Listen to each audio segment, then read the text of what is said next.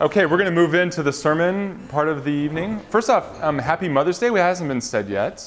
I want to say especially my mom is here for Mother's Day, so glad that she's here.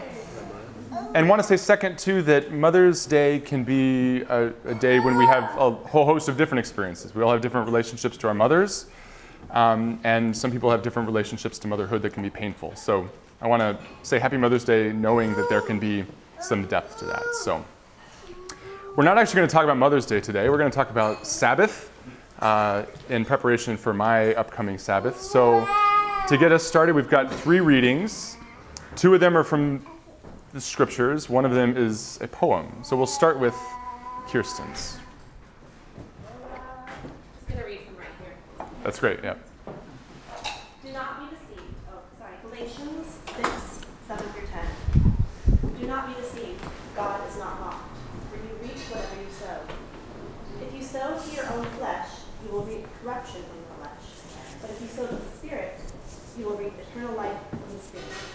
So let us not grow weary in doing what is right, for we will reap at harvest time if we do not give up. So then, whenever we have an opportunity, let us work for the good of all, and especially for those of the family of faith. The second reading comes from Genesis chapter 2, verses 1 to either 3 or 4. 3. Thus the heavens and the earth were finished, and all their multitude. And on the 7th day God finished the work that had been done. And God rested on the 7th day from all the work that God had done. So God blessed the 7th day and hallowed it, because on that day God rested from all the work that God had done in creation.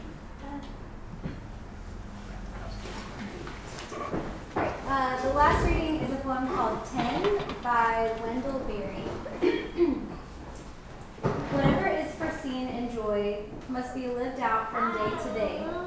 Vision held open in the dark by our 10,000 days of work.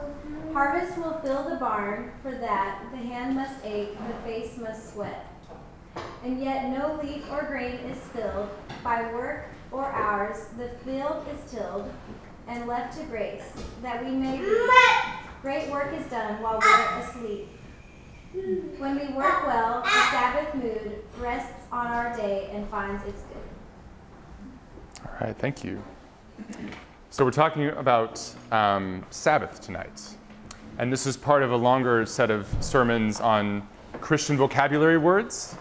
So whether Christianity is your mother tongue and it feels like second nature, or whether it still feels like a foreign language that you're not quite well adept at speaking, we think here at Root and Branch that it's important to question these concepts that have been handed down and ask the question, do they still work?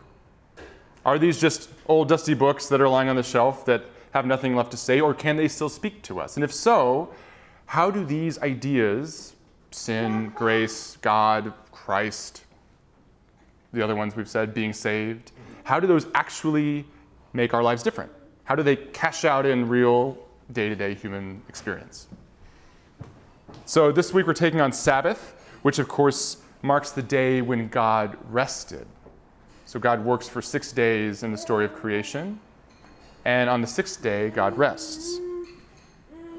This, of course, is the word, Sabbath is the word, or Shabbat is the word the Jews still use to talk about what they do from Friday at sundown to Saturday at sundown when they abstain from work. So the work week ends, and they do everything they can not to labor in that period.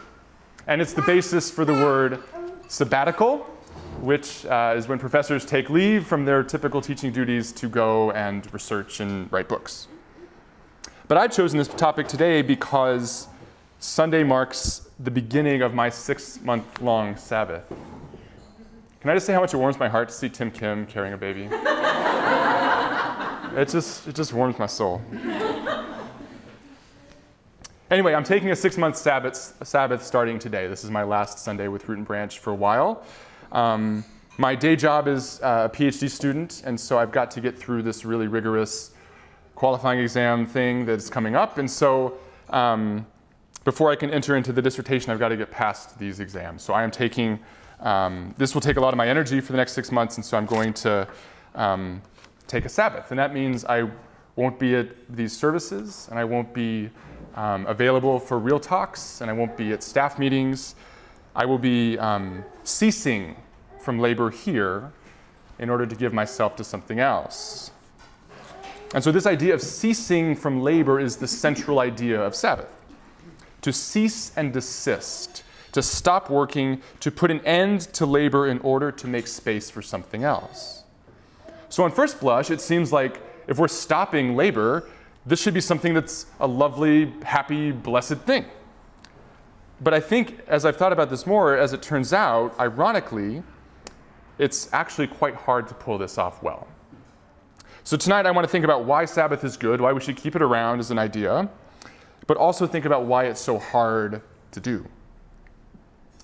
So last summer, Sarah and I were driving, we took a week of Sabbath. We took 1 week in the middle that was just like, this is going to be no work involved. And we went to the Rhodey family reunion in Webster, South Dakota. This trip came at a really good time for us because it was the end of what had been a really hectic, tiring year. We'd moved to a new neighborhood in Oak Park. We'd gotten married.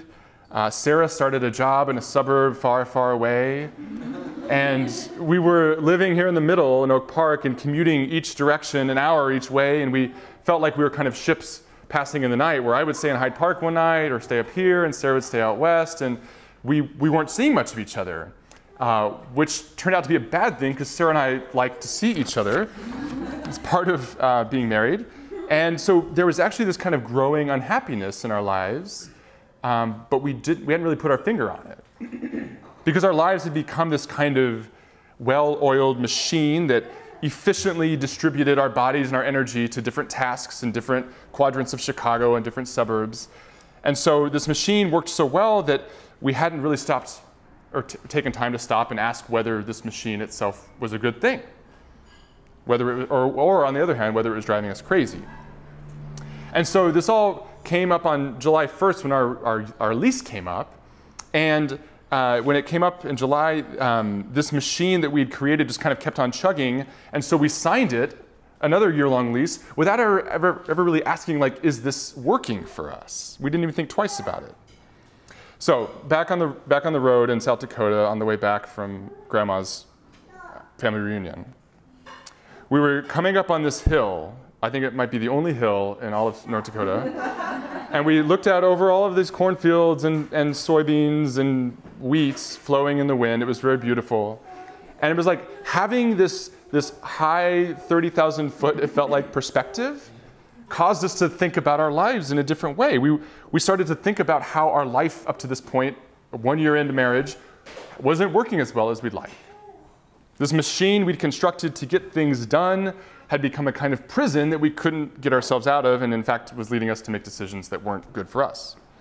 So it was actually stepping back from our work, stepping back from this kind of hectic life, that we could finally allow us to see more clearly that we weren't living this life that we wanted to live. So in the middle of North Dakota, we decided to try to get out of this lease that we had just signed a month earlier, and that we would have never signed had we actually taken the time to rest before that and think twice about what we were doing with our lives. So I think this story illustrates that in response to the question, why is Sabbath a good thing? My first point is that so long as we remain consumed with our work, so kind of in the nitty-gritty of it all, we will never enter the kind of head and heart space we need to ask the bigger question, is what we're working for really worth it? Is this thing that we're pouring out all of our labor and our time and energy worth all the time and energy? But it's still a hard thing to do. So it's good, but it's hard. You would think it's a good thing. Why don't we do this all the time? Why don't we just take breaks? There's some reasons. One reason, I think, maybe the most obvious one, is that we live in a world whose values have been deeply shaped by advanced capitalism. Rest from labor does not figure into the capitalist calculus because it would mean a decrease in efficiency and productivity, which happen to be the highest goods in a capitalist economy. This shows up for me very personally in the way that even on my days off, when I'm supposed to be off, I somehow feel guilty for not being productive and checking things off my list. It shows up when someone asks me how I'm doing, and my instinct is to say, things are really busy, but good. And in the most absurd way, it shows up, I think, in myself and other people when somehow we do this humble brag where we say that, taking a vacation is so hard, and I'm so bad at resting, as a way of being like, I'm so bad at this thing. But in reality, I'm confirming that I'm the ideal, hardworking American, right? And capitalism is not the only bad guy, right? So religion is not immune from this. It's not so easy as that. In fact, I think from our scripture that Kirsten read, there's a kind of proto-Protestant work ethic even in the scriptures. In this passage from Paul's letter to the Galatians, he tells us that you reap what you sow. Don't grow weary in doing what is right. There's this kind of, you're going to get back what you put in, so you better put your work in. We have, and I think that this cashes out in our world today in some very particular ways. For example, this kind of ethos where we have to work. We feel this need that we have to work to stop climate change. Good things. It's not just that we have to work hard to earn money and be productive for the capitalist economy. We also have to do these good things like work for racial equality. We have to work for social justice. There will be no rest until all are free. There's this kind of drive that inhabits the liberal conscience too, that pushes us to work and work and work. And to settle for anything less is to sell out, to become complacent, and to become the white moderate that King lifts up as the what's holding back the civil rights movement in the letter from Birmingham jail. So on the one hand, we've got two little voices going here. We've got the voice of capitalism telling us that we should not rest for the sake of being productive. And on the other hand, we've got the guilty liberal conscience telling us not to rest until justice rolls down like waters. Both of these are active in my head, kind of on a daily basis. But I don't think that either of them get to the root of what's going on in what makes taking Sabbath so hard. The truth is that taking time for Sabbath is hard because it involves risk. When we rest from our labors, the people who have come to depend upon us stand to lose something. When we rest, we risk being seen as neglectful. In this creation story that Tundiwe read for us today, we read that God rested on the seventh day, but the Hebrew word for rest is very closely related to the Hebrew word for neglect, Shabbat and Shevet. It's the same root, it's identical. And so it only takes a little interpretive liberty for us to read the events of the seventh day of creation, not as God resting from the labor of creation, but as God neglecting creation. This presents an uncomfortable reading for me as I read it this week and found that was a possible interpretation. But upon closer look, it does fit some of these facts. It casts God as a neglectful parent. God works hard to create humanity only to step out of the picture and allow everything to go pear-shaped. God's negligence starts a chain reaction of bad events. The serpent tempts Eve. Eve tempts Adam with the forbidden fruit. Adam and Eve get kicked out of the garden. And this sets the stage for the first violent episode in human history when Cain kills his brother Abel. This domino effect is one that we continue to face today in places as diverse as Auschwitz, Syria, Baltimore, the south and west side of Chicago, and even in our homes and in our families. The seeds of violence were sown the minute God took a break. This disturbing connection between rest and neglect points to what I think is a deeper reason why we're afraid to stop working. It's not just that capitalism keeps us anxiously checking our emails while we're on the beach, and it's not just that liberal guilt keeps donations flowing to Amnesty International. Rather, I think it's this deep, fundamental anxiety that if we take our eye off the ball for just a minute, there will be nothing left to keep the chaos from taking over. But if we read the Genesis story again, I think that there's more going on. For the first 6 days of creation, God was the only actor on the stage. God creates the heavens and the earth. God creates all the plant life. God creates all the animals. But until this point, God is the only actor on this stage. But on day 6, things get more interesting and more complicated. What had been a one-person monologue becomes a dialogue, and then a trialogue, if that's a word. On day 6, God creates humans in God's image, and now we have multiple actors and multiple creators on the scene. Humans are creating things too, like families and societies and culture. And in order to create space for someone else besides God to act and create, God pulls back. The contrast here is between God's activity on days 1 through 6 and God's relative passivity or rest or neglect on day 7. But when God rests, God also makes room for surprises. If God had kept a kind of tight grip on things like a dictator, then surprises wouldn't have been possible. Humans would have been like puppets that just do the will of this puppet master. The price to pay for having surprises is a loss of control. It meant risking utter chaos. And in the face of this risk of chaos, God chooses not to subdue it the way a dictator or a tyrant, almost said Tywin Lannister, a tyrant would subdue a revolution, but God looks precisely to this chaos that is humanity as a creative partner. So the picture here is one in which God risks being called neglectful for the sake of a more beautiful, interesting, and more deeply textured world. Now, my point here is not to judge whether God's justified in doing this or not. This is a sermon about Sabbath, not theodicy, and frankly, I don't think it's all that helpful for us to speculate what we would do in that situation if we were God, because we're not. We live in a world in which the stage is already crowded with more actors than we know what to do with, and most of whom are already outside of our control. So subduing the chaos that is our world isn't an option for us. And when we pretend that we could even begin to control it, we're fooling ourselves. We are never as in charge of our work or our world as we pretend we are. And Sabbath forces us to confront this basic reality that the world generally gets on fine whether we check our email or not. And while we don't like to hear that truth, that we are not as important as we would like to think, the good news we can learn from this resting from our work is that sometimes things actually get on better than we could have ever imagined when we stop working and make room for others to act and work with us.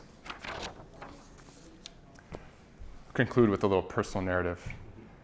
Some of you may know that I err on the side of type A, a bit of a control freak.